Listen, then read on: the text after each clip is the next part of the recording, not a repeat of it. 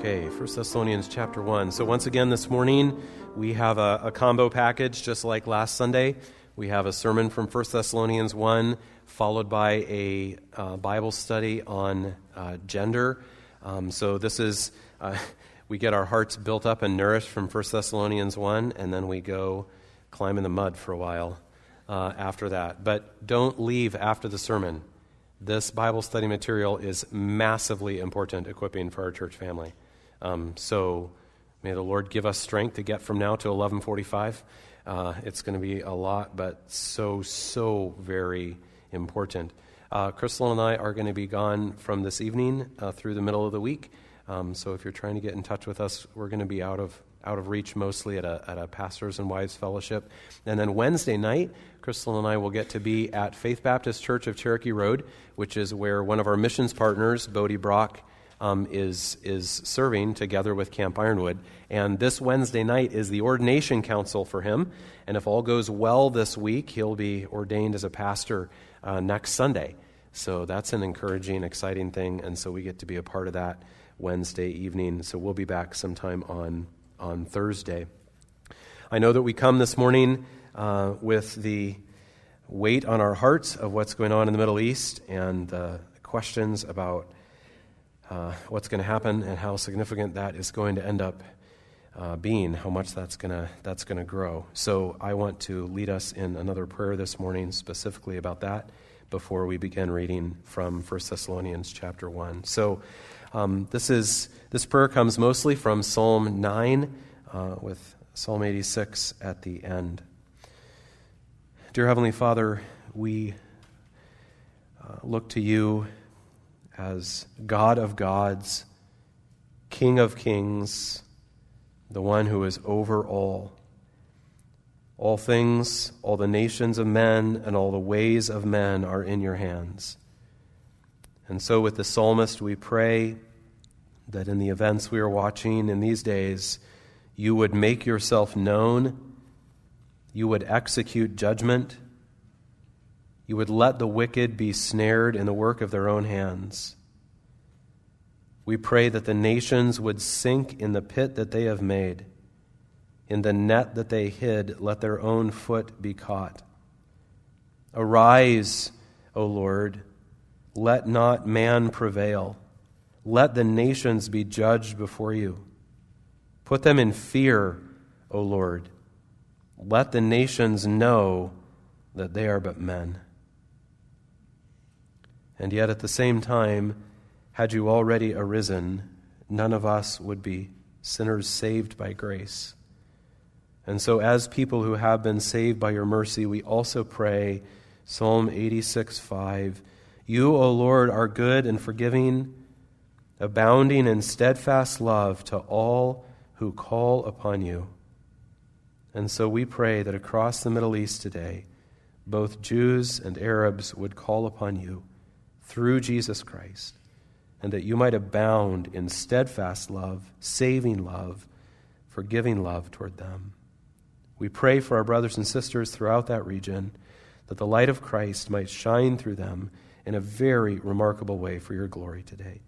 In Jesus' name, amen. We will begin by reading the first 10 verses, 1 Thessalonians chapter 1, which is 10 verses. And as we do, I'd like to ask you to watch for two things. First of all, we can use this as a review of the themes from last Sunday. So watch for their response to the gospel, which showed that God had chosen them for salvation. But then secondly, as we read, in verses 5 through 9 especially, watch for the idea of influence, because our title this morning is The Influence of a Joyful Faith. So watch for their response to the gospel. Watch for the idea of influence. 1 Thessalonians 1:1. Paul, Silvanus, and Timothy, to the church of the Thessalonians in God the Father and the Lord Jesus Christ, grace to you and peace.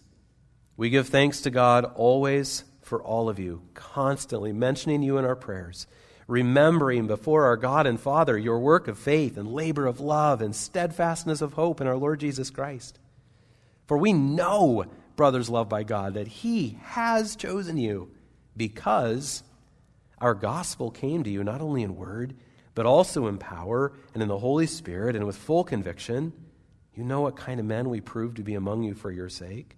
And you became imitators of us and of the Lord, for you received the word in much affliction with the joy of the Holy Spirit, so that you became an example to all the believers in Macedonia and in Achaia.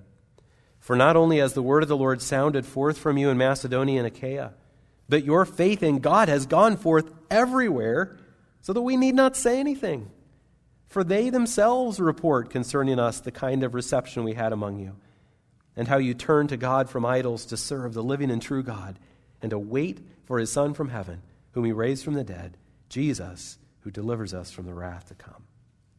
So it's easy to see there the themes of example and testimony and imitation that are in this section. And what we're going to see is that as other believers pass through the influence of our lives, it shapes them. And as we pass through the influence of other believers, it shapes us. And that is a really exciting reality that energizes how we think about sharing life together as a church family. So our passage today really continues the joyful tone from the last two Sundays. It's this excited thanksgiving for what God did in Thessalonica. And in this section, the joy and the gratitude is because of their influence. So let's consider the influence of a joyful faith. And we'll begin by working through the text from the end of verse 5, which is where the theme of influence begins.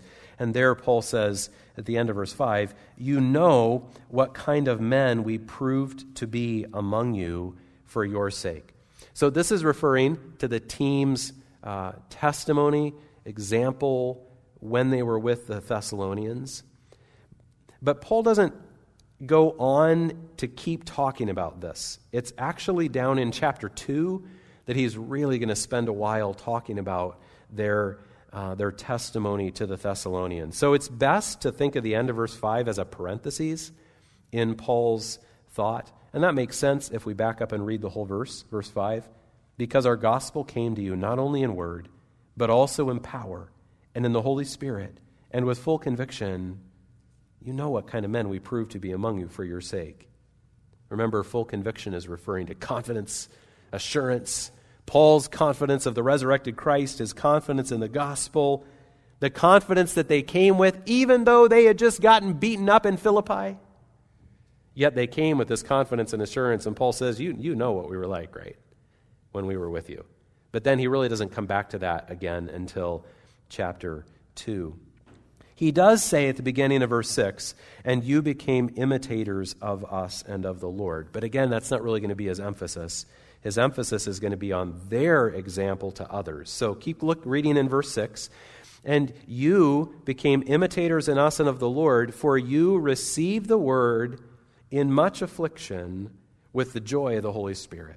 So the Thessalonians received the word with joy despite affliction. The word is just referring to the truth, the word of God, the gospel that Paul and his team taught in Thessalonica. Remember, we're picturing Paul in his workshop, in the market, making tents, right? But as he's doing that, he's talking, and he's telling people about sin and about judgment and about God's wrath. But he's telling them about Jesus and the cross and the empty tomb and forgiveness and all the salvation that's available in Christ. He's telling them, if you're a great sinner, there's a great Savior. If you're a rebel, there's a great King. And some of the Thessalonians, the ones who got saved, they responded to that with joy. They got excited about the good news, which was the right thing to do, right? I mean, in a sense, their joy is not surprising. There's joy in heaven when a sinner turns to Christ. There's joy on earth from the people who've been praying for that sinner and sharing the truth with them. And there's joy in that sinner when they come to Christ. And yet, this joy in Thessalonica is especially meaningful because we know that they received the word in much affliction, as verse 6 says. Affliction is trouble that inflicts distress. And that makes it a little more surprising that they had so much joy, doesn't it? We read about some of that trouble in Acts chapter 17. Remember, some people in the city formed a mob and attacked one of the homes of the Christians, trying to find these missionaries. The city authorities, the people in general, were really upset at this new church and these new Christians. And so we know about that part of the afflictions, but we can be sure that they probably also faced harassment, lost opportunities in their jobs, alienation from their families and friends. It was costly to follow Christ.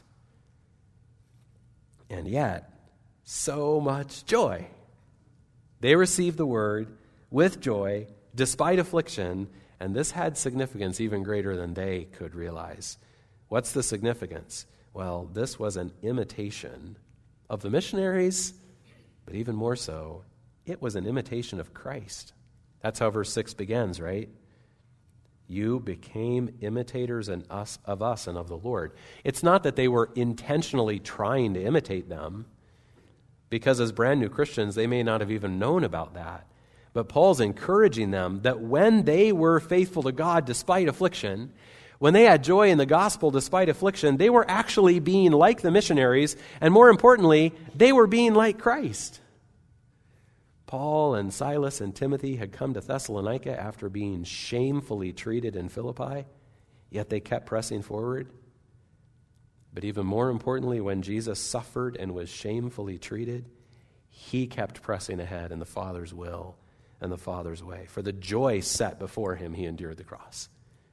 So when they received the word with joy, despite affliction, that had special significance because it was an imitation of the missionaries and of Christ. Now, the next thing Paul does is he begins talking about the result of that. Verse 7, so that you became an example to all the believers in Macedonia and in Achaia. Again, that's the Roman provinces that made up what we think of as Greece. It's like saying you became an example to all the believers in Northern and Southern California. How did they become an example like that? Well, the beginning of verse 8 tells us the first reason. For not only has the word of the Lord sounded forth from you in Macedonia and Achaia. So the first reason for their example was because in the region, the word sounded forth from them. When they got excited about Jesus, they started talking about Jesus. They told family, they told friends, they told coworkers, and so the word spread through Greece from them. So that's the first reason for their example. And then there was a second reason, if we keep reading in verse 8. For not only has the word of the Lord sounded forth from you in Macedonia and Achaia, but your faith in God has gone forth everywhere, so that we need not say anything. For they themselves report concerning us the kind of reception we had among you.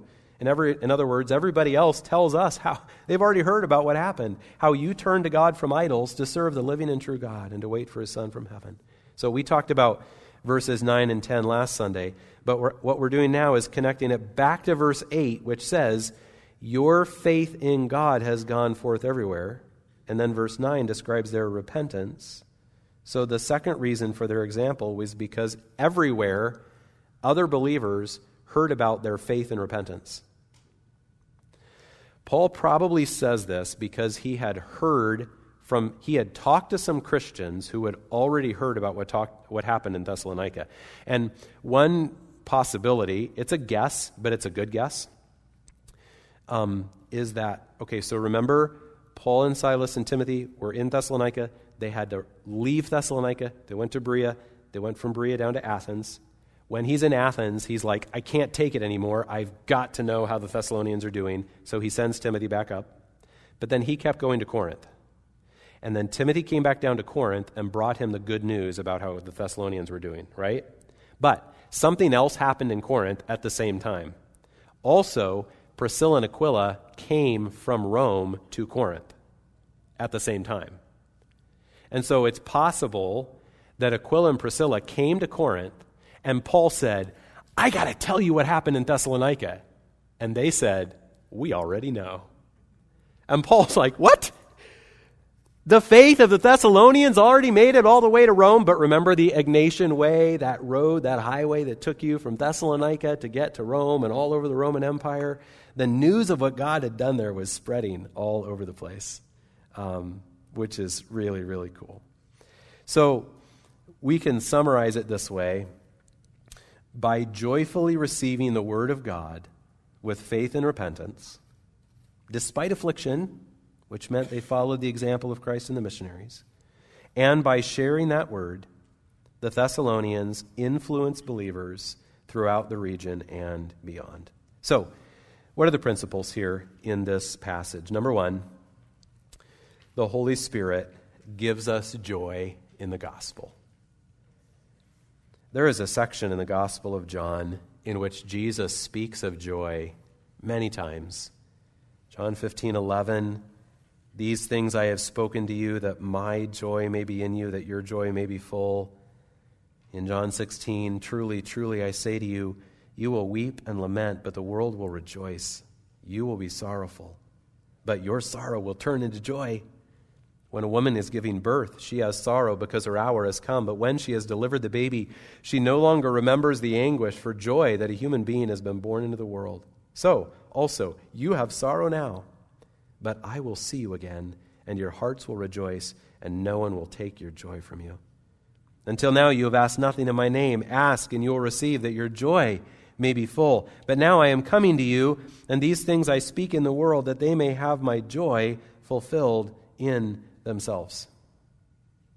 And what's remarkable, that's all those verses are from the same time when Jesus was talking and then praying, and that's the same time when Jesus taught them about the coming of the Holy Spirit, when he promised that he would give the Spirit. And actually, in those verses, when Jesus refers to how he's going to come to them and see them, he's probably talking primarily about the giving of the Spirit.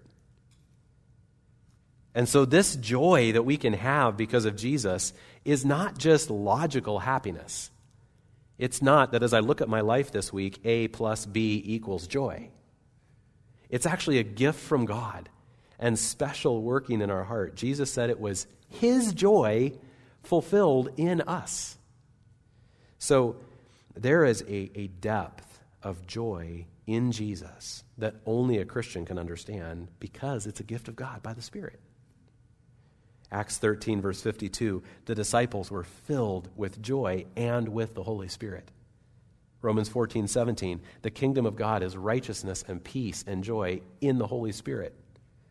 Galatians 5:22, the fruit of the Spirit is love, joy, right? That this joy is a mark of those who have been born again. And it's a joy because it comes from the Spirit. It's a joy that can spring up in our hearts over and over again because the Spirit is this fountain of life in our hearts. So the joy is always there. Doesn't mean we're always thinking about it. Doesn't mean we're always feeling it. But the source of the joy is a constantly replenishing fountain in our hearts because of the Spirit. It reminds me of Isaiah 12:3. With joy you will draw water from the wells of salvation, and those wells never go dry. You can draw and draw and draw from them. Not only that, but even life in this broken world can't quench that joy. So our second principle is that the Spirit's joy can rise above any circumstance. You receive the word in much affliction with the joy of the Holy Spirit. You know, all those verses we just read from the Gospel of John where Jesus talked about joy, when did he say all of those things? Every one of those quotes is from the night before he died. That's when he was talking about joy. Luke chapter 6, Jesus said, "Blessed are you when people hate you and when they exclude you and revile you and spurn your name as evil on account of the Son of Man. Rejoice in that day and leap for joy. For behold, your reward is great in heaven, for so their fathers did to the prophets." That's Jesus' own words. Leap for joy. 1 Peter 1, by God's power you are being guarded through faith for a salvation ready to be revealed in the last time. In this you rejoice, though now for a little while, if necessary, you have been grieved by various trials. Nehemiah 8:10, the joy of the Lord is your strength. See, the joy doesn't have to go away in suffering. The joy doesn't have to go away in weakness. It can still be there because it comes from the Spirit, and the joy can actually be your strength in the suffering and the weakness. Remember also that Paul told them that they had become imitators of Christ. when they had that joy despite affliction. And that connection with Christ is one of the greatest reasons why we can rejoice, because the afflictions draw us closer to Christ. We are walking the path that Christ walked. 1 Peter 4:13, rejoice insofar as you share Christ's sufferings. Do you see all the reasons why this is a very durable joy? Better than steel and diamonds and carbon fiber and titanium and whatever's hard, I don't know. It's tough because it's connected to Christ. Suffering can't take it away. Because it's from the Spirit, suffering can't take it away. The Spirit's joy can rise above any circumstance. And then number 3, our third principle, the word that brought us joy should ring out from our hearts. And by the way, if as I say those things, you're at a place right now in your life where you just say, I'm just not joyful. I'm unhappy. I'm grumpy. The people around me know it. I'm frustrated. Can I urge you to go to the Lord later today and say, God, show me what is going on in my heart that I am burying your joy. Why is it that I am squelching the Spirit's fountain? And ask God to show you. Don't stay there living as a joyless Christian. Okay, the word that brought us joy should ring out from our hearts. Verse 8, not only has the word of the Lord sounded forth from you. The Thessalonians didn't just live in a way that impacted others, though we'll talk about that in just a minute. They also spoke. They shared the word of God. And Paul uses a cool word here in verse 8. It's the word translated, the word sounded forth from you. Sounded forth means to ring, to peal, to boom. It was used for the sound of musical instruments, for the roar of the sea, for loud claps of thunder, for other loud noises. And so the point is that they heard the sound of the word, but then the word went out from them, echoing, expanding. The sound of the gospel came to Thessalonica, and then it reverberated through the valleys and the hills of ancient Greece because the Thessalonians talked about it. And we're not told the specifics. We don't know if they talked about it with family or if they spread the word around the marketplace, or if they talked to traveling merchants, or if some of the Thessalonians went out to other towns to tell people about Jesus. They probably did all those things. But the principle is that the word that brings us joy should then ring out from our hearts, from our mouths. Don't be a dead end for the word. Let it echo out beyond you, reverberate through you. So the Spirit gives us joy in the gospel.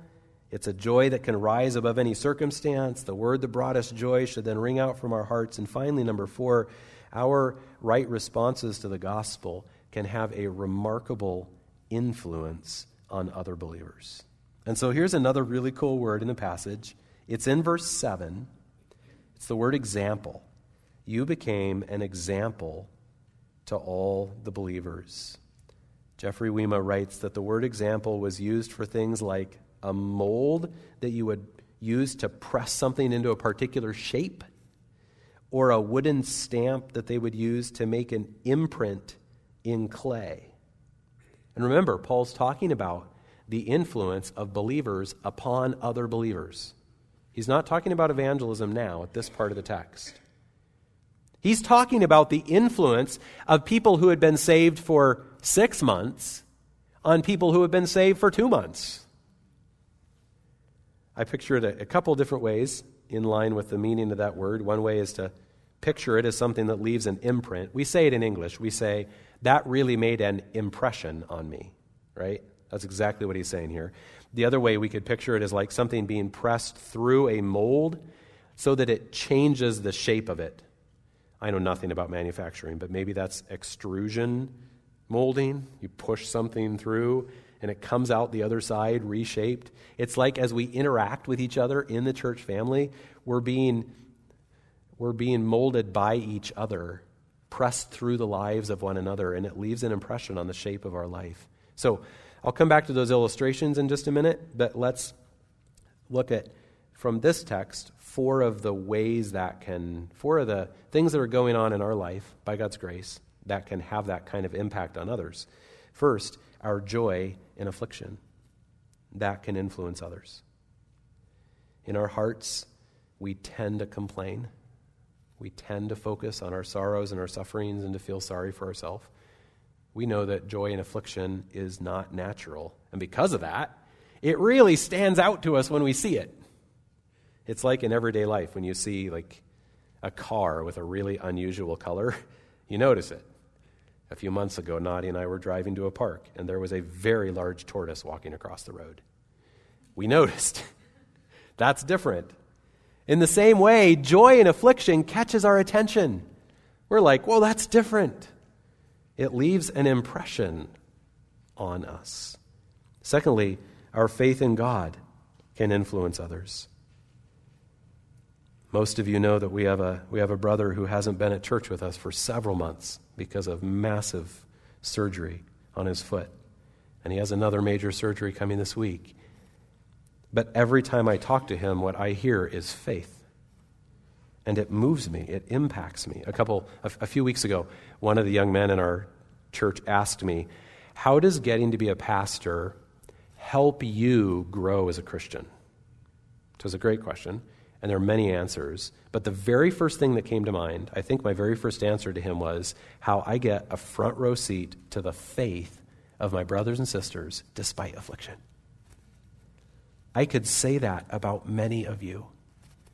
Your joy in affliction, or your faith, or oftentimes both things together, has shown to me you have molded my life. Whether I've told you that directly or not, you have shaped me through your faith and your joy in affliction. Thirdly, our repentance can influence others. And again, I think this impacts us because we know it's so hard. Because we tend to be proud, because we tend to cover up and rationalize and excuse our sin. And so when we see humble repentance in someone, it really sticks out to us. I mean, just think about if you're like Discipleship Connect next Sunday or prayer meeting 3 weeks from now. If you're in a group of people and somebody in that group starts saying, man, I have sinned. I have just really, really failed the Lord and failed other people. And I am seeking God's forgiveness for that, and I need your prayers for that. Doesn't like the whole group just get really sober, like all of a sudden? Everybody feels like, wow, we're not just talking about the weather anymore. This just got important. That was remarkable. One of our brothers or sisters just had the courage to actually say, I have sinned. And it sticks out to us because it's hard. And our flesh doesn't want to do that. It's the same thing when someone comes to us and ask for our forgiveness, right? That makes an impact because we know I'd have a hard time doing that. And the same thing is true when we see someone else who is making the decisions to turn away from the world and obey God instead of what they have been doing or what they want to do. It makes an impression because we know the pull of our own heart toward the world. So repentance makes an impact on others. And then fourthly, our hope in verse 10. Now, the word hope isn't in verse 10, but verse 10 is about hope, and it connects back to the word hope in verse 3. See the end of verse 3? Steadfastness of hope in our Lord Jesus Christ. Verse 10, and to wait for his Son from heaven, whom he raised from the dead, Jesus, who delivers us from the wrath to come. We all tend to get stuck in the here and now, and our attention can so easily narrow down to these earthly moments and these earthly things. We lose sight of the big picture, we lose sight of eternity, and in the process, then we might start to lose our grip on hope. But then we speak to somebody else, they speak with us, we pray with somebody else, and we hear it in the way they talk. We hear hope. We get just a little scent of heaven through them, and our hope starts to sprout again. Or to use a different illustration, it's like fertilizer. Their hope is like fertilizer in the soil of our hearts that helps our hope start to grow again. So these 4 points are just samples from this passage of aspects of our response to the gospel that can impact our brothers and sisters in Christ. So go back to the illustration again. So picture, first of all, something that leaves an impression on something else. Not in a bad way, hopefully. We should probably pause and say that it is true that we are always shaping other people. And sometimes it's not good, the way that we're shaping other people. But that's not the point of the passage here. The point of the passage is this is a celebration, a thanksgiving for what God has done. So this is the good impression that we can make on someone else, maybe like a stamp that leaves an impression on a piece of leather. Your joy, your faith, your repentance, your hope might leave an impression on some brothers and sisters right here in this room today.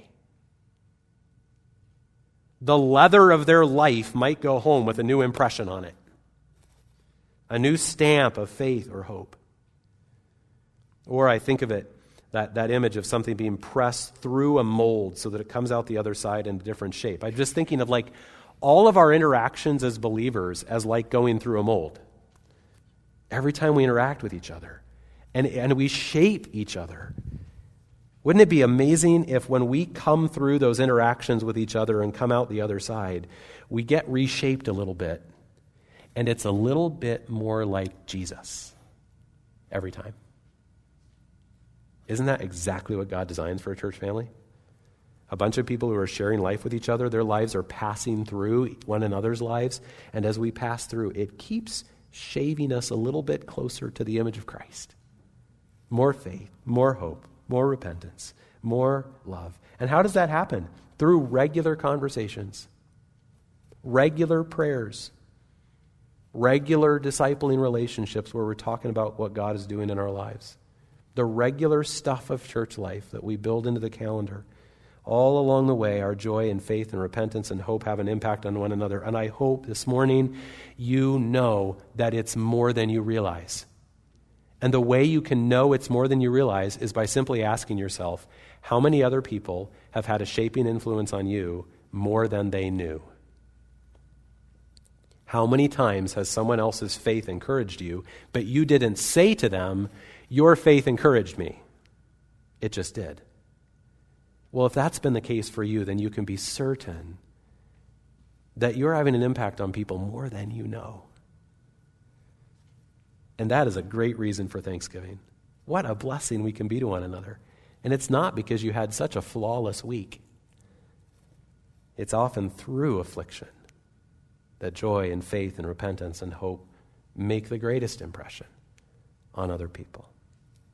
So I'm going to close us now with just this benediction and charge, which actually comes from later in 1 Thessalonians. It comes from 1 Thessalonians 5. So I will read this and we'll be done. And then come back to Bible study, and we'll start Bible study early this morning so that we have plenty of time for that. So this is 1 Thessalonians 5, verses 9 through 11, and as we've talked about, this is a combination of both benediction, which is a prayer to God for your blessing, and it's also a charge. 1 Thessalonians 5, 9 through 11.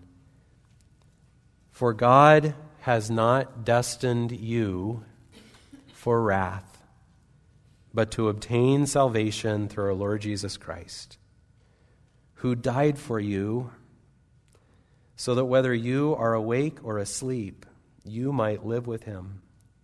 Therefore, encourage one another and build one another up, just as you are doing. Amen.